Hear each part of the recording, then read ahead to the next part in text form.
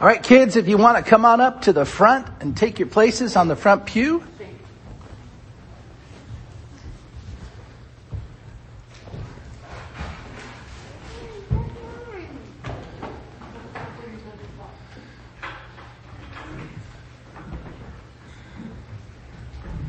Hey, Mr. Lakin. Okay, everybody squeeze in. We still have one more person to fit in. There we go. Thank you. Well, some of you guys weren't here earlier, and we passed out some Christmas gifts. So, is there a person named Neva here? Oh, there you are. Merry Christmas. Is there a person named Marie here? Merry Christmas, Marie. Is there a person named Skylar here? No. He's already gone downstairs, so this is for Skylar. And is there someone named Tihan? All right, now, there are still some people that didn't get, like Mr. Lakin and Ms. Z. And then there's also Victoria, and there's Odin. That's 4 people in our church that didn't get these because these gifts were ordered even before Christmas time. And it took all the way until just now to get them. So we're going to have to order more so that you guys will have them. Hopefully we'll get them very soon, okay? And then when we get them, we will give them to you. I promise. As a matter of fact, I pinky promise. You want a pinky promise with me? Do you know what that means? Pinky promise with me, Z. Do you know what pinky promise means? What does pinky promise mean? Means what? It means you have to keep it. You can't lie. Pinky promise is more than just a regular promise. It means you have to keep it. You know, when I was a kid, I used to say, I promise you, I promise you, I promise you, and hope to die and stick a needle in my eye if I break it. That would be horrible. I don't want to die, and I don't want anybody to stick a needle in my eye, so I better not break that promise. That's kind of crazy, isn't it? But you know, some people do that. Some people make these promises even more than just saying yes or no and saying, I promise to do something. You know, some people even say, I swear to God. And that's not good. That's not good at all. You should never take God's name in vain like that. But some people do that because they think by using God's name, that can prove that their promise is good. But Jesus himself said, when you make a promise, all you should do is say yes. That's it. You don't have to make any special words or any special anything. Just say yes. And if you don't want to do it, say no. That's all you should do. That's what Jesus taught us. But you know what's really cool? Jesus did make promises to us. Like one of the promises he made to us, let me read it to you. It's in the Bible. It's so cool. He spoke through his friend named John when this was written. It says, where does it say it? There it is. No, it doesn't. That's not it. I'm looking in the wrong part of the page. There it is. If we confess our sins, what does it mean to confess?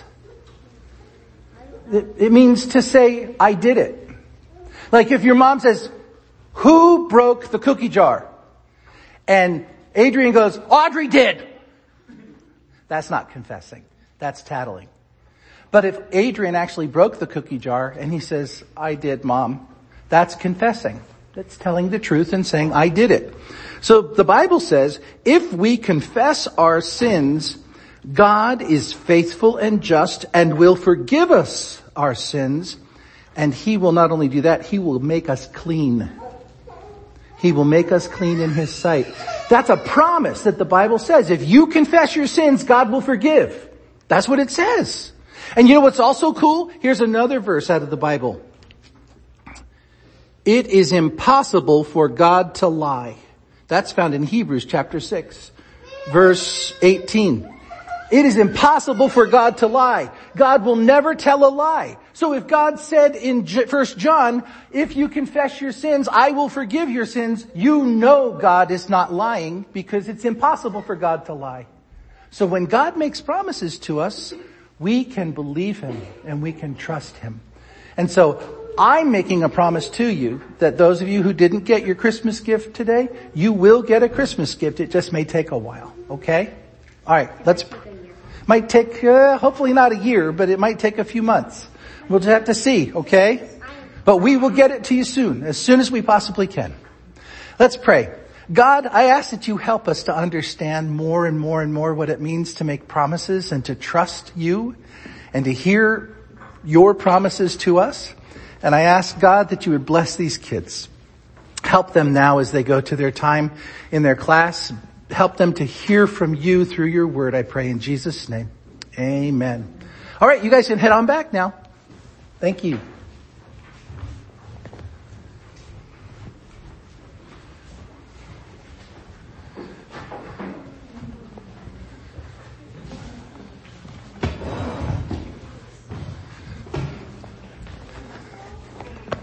See, Roy, I told you it worked perfectly with my children's sermon. He came up to me before church and said, we got a problem. I said, no, God's timing is perfect. God knows exactly what God needed to say and what needed to be done. Well, there's a Bible verse that's been in front of you all morning long. It says, if I go and prepare a place for you, I will come again and will take you to myself, that where I am, you may be also. It's a very specific promise. And it is one you can take to the bank. But that's not the promise I want to look at in the Bible. We'll come back to this in just a little bit. The one I want to look at is found in Genesis chapter 15. So if you'll turn with me to the very first book of the Bible, Genesis chapter 15. And it's going to be the first 6 verses for now. We'll stay in 15 for a few minutes. But the first 6 verses of Genesis chapter 15, this is God speaking to Abraham. God making promises to Abraham. God said in verse 1, it says, after these things, the word of the Lord came to Abraham in a vision. Fear not, Abram. Now I said Abraham. It's actually Abram at this point in time. Fear not, Abram. I am your shield. Your reward will be very great. But Abram said, O Lord God, what will you give me? For I continue childless. And the heir of my house is Eliezer of Damascus. And Abram said, behold, you've given me no offspring, and a member of my household will be my heir. And behold, the word of the Lord came to him. This man shall not be your heir. Your very own son shall be your heir. And God brought Abram outside and said, look toward heaven and number the stars if you're able to number them. And then God said to Abram, so shall your offspring be. And Abram believed the Lord, and God counted it to Abram as righteousness.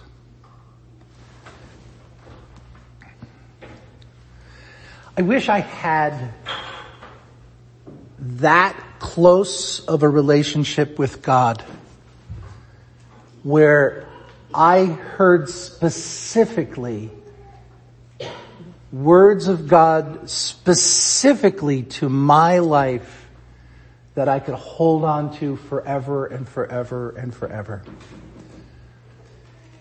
And unfortunately, I can't point to a single time in my life that I can think of where God came to me in a vision and gave me a specific promise.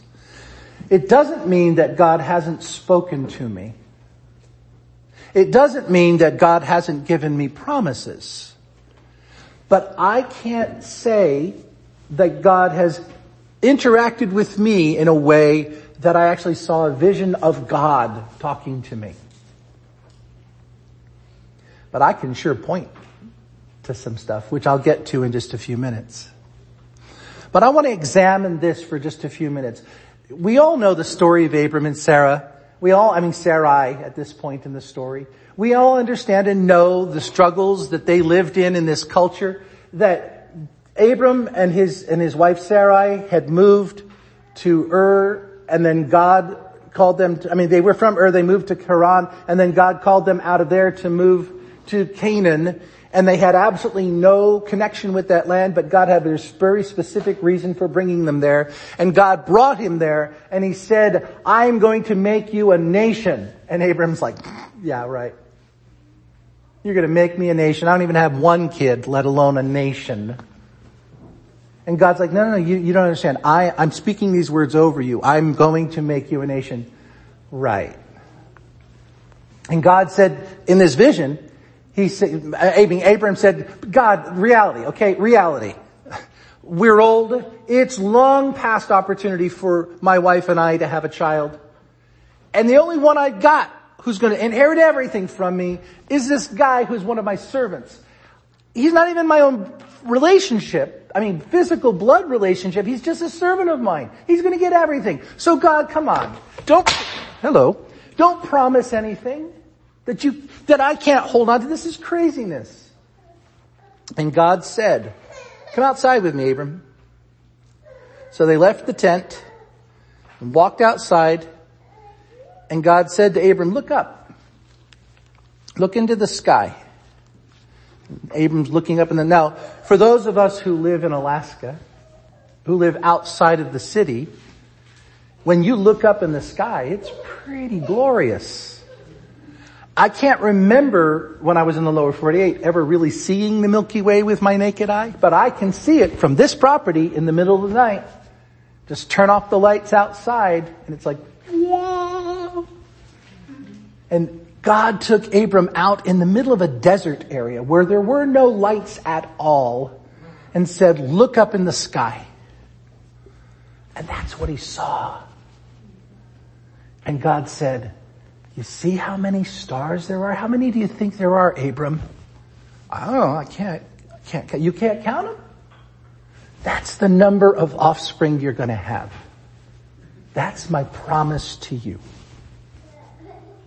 And it says, Abram believed the Lord, and the Lord counted it as righteousness, taking God at his word. There was absolutely no guarantee. God didn't pinky promise with Abram. God simply spoke the word.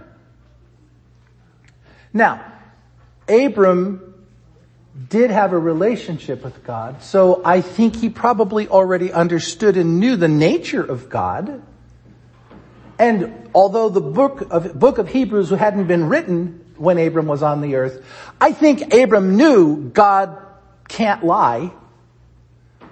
And so the idea of him taking God at his word was, well, of course you're never going to lie to me. That's not in your nature to lie. But is this real? Are you really talking to me? See, it wasn't a matter of I can't believe you, God, because you might try to trick me. That's not what was going on here. Abram was like, are you serious? This is a real thing you're talking to me? You are truly telling me that I'm going to get my heart's desire? That I really am going to have kids with my wife? And that not only are we going to have a kid, but we're going to have a multitude of relatives that came from us? Wow.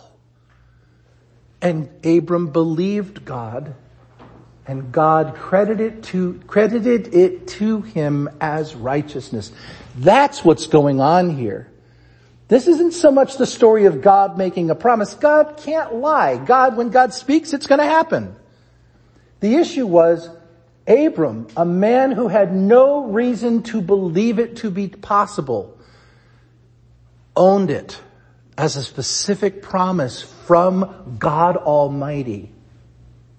Now, we know the story.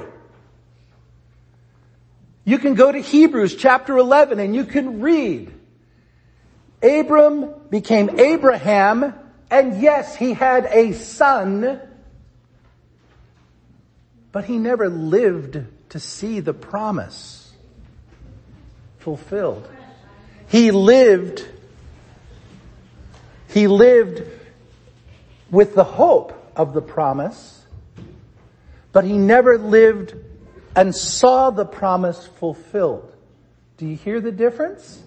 But he believed God. And God credited him with righteousness because of the belief. Now, moving farther in chapter 15, from verse 7 on, and God said to Abram, I am the Lord who brought you out of Ur of the Chaldeans to give you this land to possess.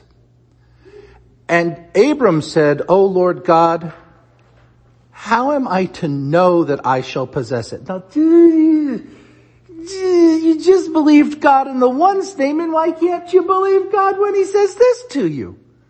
Prove it to me, God. Pinky promise me. Make it so there's no way I cannot believe it, God. How can I know? We are such stupid human beings. How am I to know that I shall possess it? And God said to him, bring me a heifer 3 years old, a female goat 3 years old, a ram 3 years old, a turtle dove, and a young pigeon. So Abram brought all these to them, and these animals were slaughtered. And when we get into the discussion of it, we don't need to read that part of it at this point. This was not God's thing. This was a cultural thing. If you go back and look at the history and the culture of this area where Abram had come from, that part of the world, whenever a negotiation was being made, they would say, cross my heart and hope to die, stick a needle in my eye. Literally. That's what they're saying. I mean, it's like, shake my hand. It's like, cut my palm open, you cut your palm open, we'll mix our blood together, we're now blood brothers, we can't break it. There's this cultural thing going on here. This wasn't God culture, this was Abram culture. This is the world that he knew.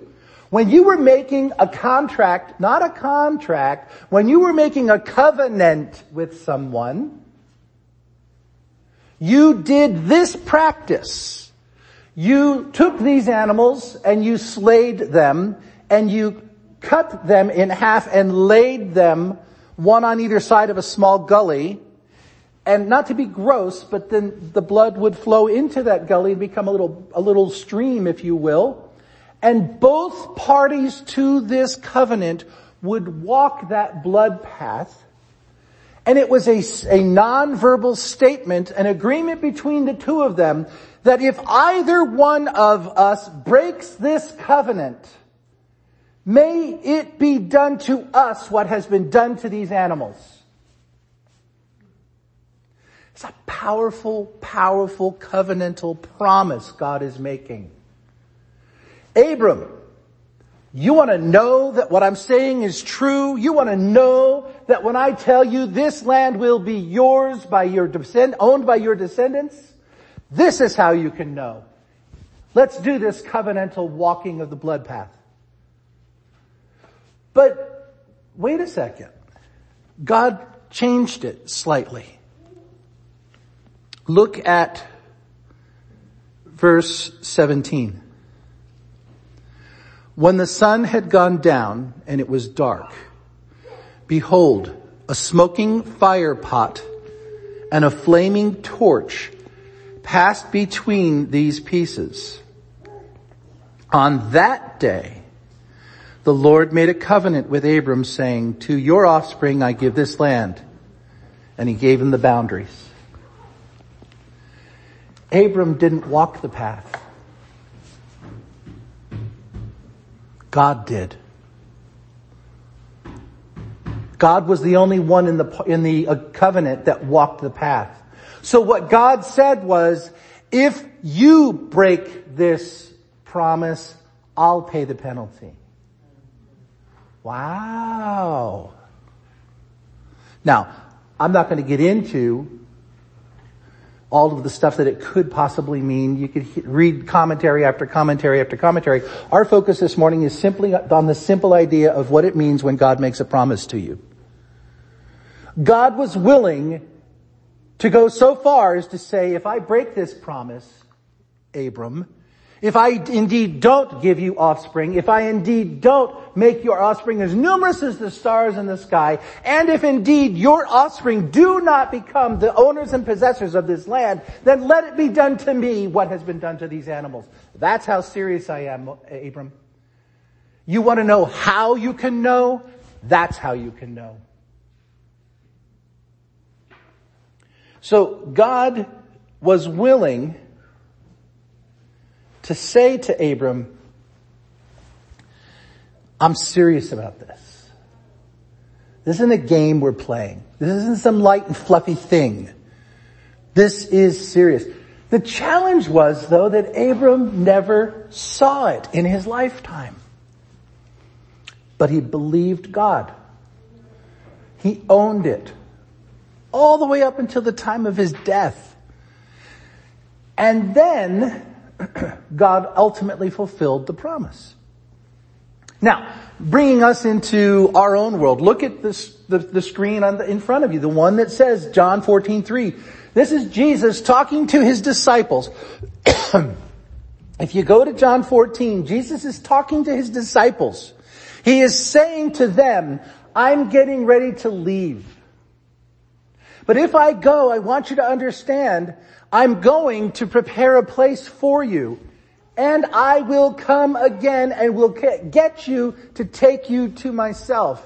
That where I am, you may be also. Jesus, the Son of God, the Messiah, the Anointed One, was telling his apostles, his central group, I'm leaving, but I'm coming back, and when I come back, I'm coming to get you and take you with me.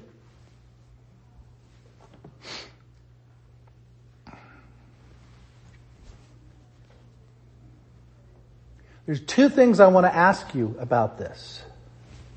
Number one, why do you think that's a promise to you? And number two, why in the world hasn't it happened yet if it was only for the disciples? See, in 2 Peter, if you were to look at it, 2 Peter chapter 3 says this. I'm going to go ahead and turn to it. 2 Peter chapter 3.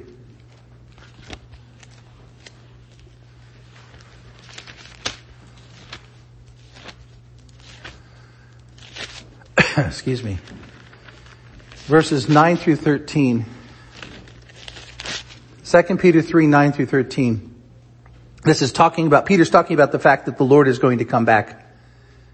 And he says, the Lord is not slow to fulfill his promise, as some count slowness, but is patient toward you, not wishing that any should perish, but that all should reach repentance. But the day of the Lord will come like a thief, and then the heavens will pass away with a roar, and the heavenly bodies will be burned up and dissolved, and the earth and the works that are done on it will be exposed.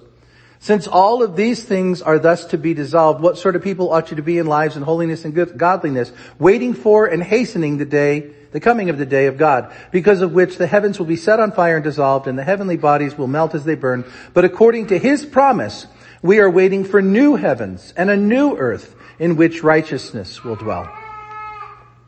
So we see here a couple of things, and they go back to the question I had you think about. Number one, why do you think that promise is for you out of John 14 when he was talking to his disciples? Because the disciples taught the people of God after Jesus left that it was for everybody. It wasn't just specifically for them. And it has been handed down to us by that teaching.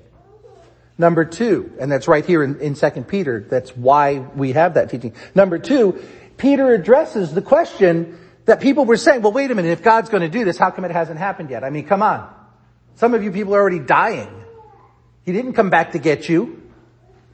And Peter said, if you understand the promise is that Jesus has gone to prepare a place for us so that we can come and join him. But God is not desiring that any one soul be lost. And so God is willing to forestall what will happen until all come into the harvest.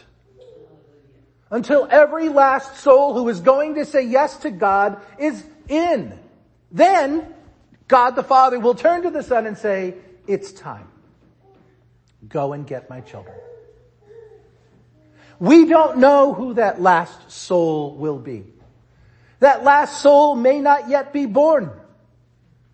We don't know. The Father knows. Jesus himself said in the scriptures, I don't even know the date or the hour because only that Father has that knowledge and he has chosen to keep it himself. But if you go back to that question that Abram asked God when a specific promise was being made, how am I to know that I shall possess it? If I'm looking at the scriptures, because like I said at the beginning, I can't point to a time when God has ever specifically came to me in a vision and spoken to me and shown me things in a vision, but I can tell you that through his word, he has spoken to me and given me very specific things that I can own. And I want you to understand, in this Bible, there are certain things that are promised that are general. They are for every single one of us who are followers of the Lord Jesus Christ. In this book are some promises that were specific to the person being spoken to. Let's give you some examples. Jeremiah 29:11. I guarantee you most of you have that posted in your house somewhere. What does it say? For I know the plans I have for you, declares the Lord. Plans to prosper you and to not harm you. Plans for a hope and a future, or something along those lines. You know what I'm talking about. Well, that wasn't being spoken to you. Jeremiah was talking to the people of Israel long before Jesus was even on the earth. But it is a general promise to all of the people of God, at least the nation of Israel.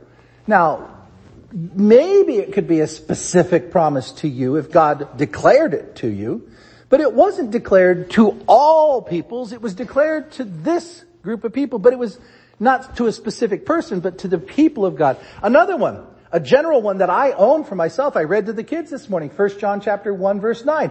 If we confess our sins, he is faithful and just. He will forgive us our sins and he will cleanse us from all unrighteousness. That one you can take to the bank. That's across the board. It's a general promise. Another one, Philippians chapter 4 verses 6, 7, 8, 9. Be anxious for nothing, but in everything, by prayer and petition with thanksgiving, make your requests known to God, and the peace of God, which passes all understanding, will guard your heart and your mind in Christ Jesus. That is a general promise from God. If you are struggling with something, if you're fearful, if you're anxious, you can claim that promise. God, I'm coming to you with prayer and petition and with thanksgiving, and I'm asking you, God, to bring the peace of God, which passes all understanding, so it will guard my heart and my mind in Christ Jesus. That's a promise that you can own, and you can say, God, please fulfill that in me. But specific promises. Who got specific promises in the Bible? Well, Abram, obviously. Who else? Can you think of somebody else from the Old Testament that got a specific promise? What about Joshua? After Moses was taken and Joshua is now in charge, if you go to, and we're not going to take the time this morning, but if you go to the book of Joshua, you will see where God very specifically says, be not afraid. I will be with you. If you this, then I will. Those are the specific promises that God made to Joshua so that Joshua could take up the mantle of leadership that Moses had. King David was given very specific promises. If you and your children will follow me, I will guarantee you that the throne a member of your house will always be on the throne. Very specific promises. I can tell you in my own life, a very specific promise that God gave me. It was when I was trying to discern whether or not I was supposed to be the pastor of this church. And I was, for those of you who weren't here back then, I was scheduled to have a phone interview with the church board here. Apparently the church board was gathering, I'm assuming, here at the church to talk with me over the phone. And it was, it was scheduled for a Wednesday night. I think it was like 7 o'clock our time, 8 o'clock our time, I don't remember which, so that, back that up a couple hours to here. Everyone had gathered here. Renee and I were at my house. We had the phone conversation when we hung up, and that was the end of it. But I asked God to let me know, even before that interview, one way or the other, was I supposed to be the pastor of this church or not? And so I was fasting and praying, and I was at work that day. It was a Wednesday. I remember specifically it was a Wednesday, and I was at work and I was fasting. So when it was lunchtime, I went to one of the prayer chapels at Focus on the Family, which is where I worked. And I spent that entire hour in prayer asking God to give me clear understanding. I literally said, God, I don't want to walk out of this room without knowing that I know one way or the other. I don't want to go into this interview guessing or hoping. I want to know that this is your will or not. And I opened my eyes, and on the wall they had letters that had been mounted on the wall that formed a Bible verse. And this was the Bible verse. Rejoice in the Lord always. I will say it again, rejoice. Let your reasonableness be known to everyone. The Lord is at hand. Do not be anxious about anything, but in everything, by prayer and supplication with thanksgiving, let your requests be made known to God, and the peace of God, which surpasses all understanding, will guard your hearts and your minds in Christ Jesus. Finally, brothers, whatever is true, whatever is honorable, whatever is just, whatever is pure, whatever is lovely, whatever is commendable, if there is any excellence, if there's anything worthy of praise, think about these things. What you have learned and received and heard and seen in me, practice these things, and the God of peace will be with you. Philippians chapter 4, verses 4 through 9. It was mounted on the wall in the prayer room. I was in prayer, reading the scriptures, praying, and literally I said, God, I need to know before I walk out of this room. I need to know. And there were those words. And God literally whispered to me, rejoice. Don't be anxious. You've made your prayer. You've made your petition. You've thanked me. My peace is yours. Don't think about anything unkind, unlovely. Don't think about anything that will bring you down. Know only the good. But the thing that God specifically spoke, which convinced me that I was to be the pastor of this church, was verse 9. Now, I was in Bible college. I had been in Bible college for 5 years studying, preparing to be a minister. And verse 9 says, what you have learned and received and heard and seen in me, practice these things, and the God of peace will be with you.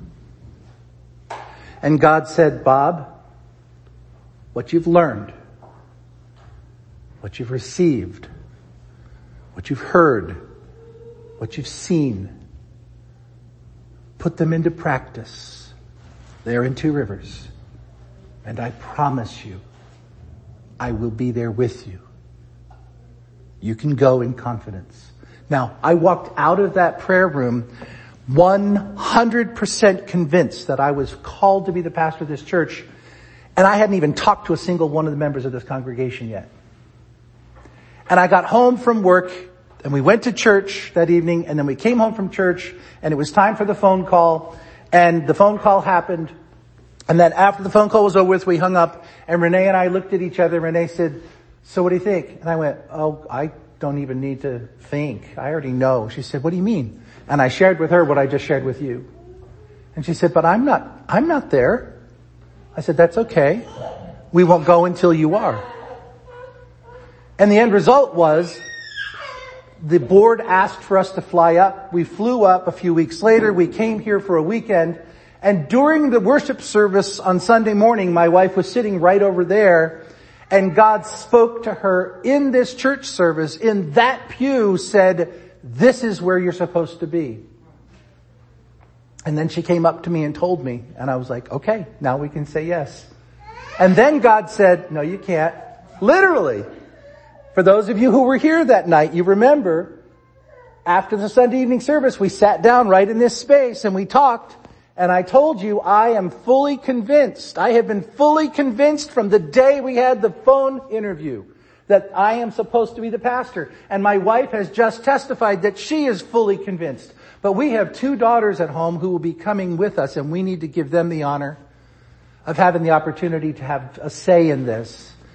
And so I can't give you an answer. And so we went home, and that weekend while we had been around here, we had somebody had loaned us a video recorder, and so we were video recording. This is long before the days of smartphones. And we were video recording everything. I mean, Chino Hot Springs Road, the church, and then we went home and we were watching that video with our girls. And I turned and looked at one of my daughters and there were tears streaming down her cheeks. And I looked and I said, are you okay, baby? And she went, we're moving to the sticks. And I said, no, we're not. We don't have to go there yet. We haven't said we're going. And she said, yes, we have to go. If God wants us to go, we have no choice. We have to go. And I said, sweetie, do you feel like God wants us to go? Yes, I know we have to go. What about you? And the other one, mm-hmm. And so I made a phone call and I said to the district superintendent, we'll accept. And he said, okay. And then they flew us up here, or not flew us up, we drove up here. So literally, from the very first phone conversation to actually arriving the day that we arrived, it was 12 weeks. One of the fastest moves I've ever done in my life. But I came here knowing that I knew that it was a specific promise from God to me, and it has held true now for 18 plus years. Hallelujah. So I am telling you as your pastor, you can know from God's word a specific promise that's yours. But I have one last thing I have to talk to you about. I can't tell you who, because it would be totally inappropriate. But there are people who have been affiliated with this church, who even right now today are struggling because they thought they had a specific promise from God and it didn't come to pass. And they are now struggling with even wanting to have any kind of relationship with God. And when they came to me and as the pastor and said, Pastor, what's this? What am I supposed to say to that? I can tell you in Hebrews it says it is impossible for God to lie. I can tell you from every story I see in the Bible that God does specifically make promises to people. I can tell you that some promises in the Bible are general. They are across the board. Every single one of us can own it. There are some promises in the Bible that are specific and they are only for this person or this group of people. I can tell you that God, from my personal experience, God can take something that was specific to a group or to a single person and can use it and make it a promise of my own. But what I cannot tell you is why it hasn't come to pass in your own life. Why? I don't know. That's a mystery. I cannot answer it. I'm sorry. I wish that I could. But I can tell you that if you know the person of God, you can know that if God did promise this to you, He would never lie to you. Amen. And although it has not come to pass yet, it doesn't mean it won't come to fruition. You may not live long enough to see it, but God specifically promised you something. All I can say is hold on to it. Amen. I don't know what else to tell you. I wish I had the answer. I wish that I could make it all nice and easy and cozy for you. But I don't think God did that for Moses. I don't think God did that for Abraham. I don't think God did it for Noah. And on and on and on and on. Every single one of the disciples, including the beloved disciple John, died. Jesus did not come back for them. Did they lose hope? Did they lose faith? No. They held until the very end, and then they saw God in glory. Well, did Jesus lie? No. It's impossible for God to lie. Well, then make sense of this, Pastor. I haven't a clue. Except what Peter said in his book. God isn't slow in the way that we think of slowness. And we may not understand it, but maybe God hasn't sent Jesus back to get the rest of us because there's still a couple of you that are holding out. And He knows that you're due to make a decision, and He wants to give you that last opportunity, because we do understand once it's over with, it's over with. You can't fix it after death. So if it hasn't come to pass, and you know that you know that you know that you know that you know that God gave it to you, then just hold on. That's all I can tell you. And I know that's not satisfying, but that's all I can tell you. Let's pray. God, I don't know if there's anybody in this room that are struggling with stuff right now that you've promised that they don't seem to be seeing. I just know, God, that you told me to say these words. So I ask, Father, that you would, again, as you did in my own life, let the peace of God, which passes all understanding, guard their hearts and their minds in Christ Jesus while they wait until the time comes that you see fit to bring about what you have spoken over them. And if they never see it while they're on this earth, may they never lose faith in you. In Jesus' name I pray. Amen.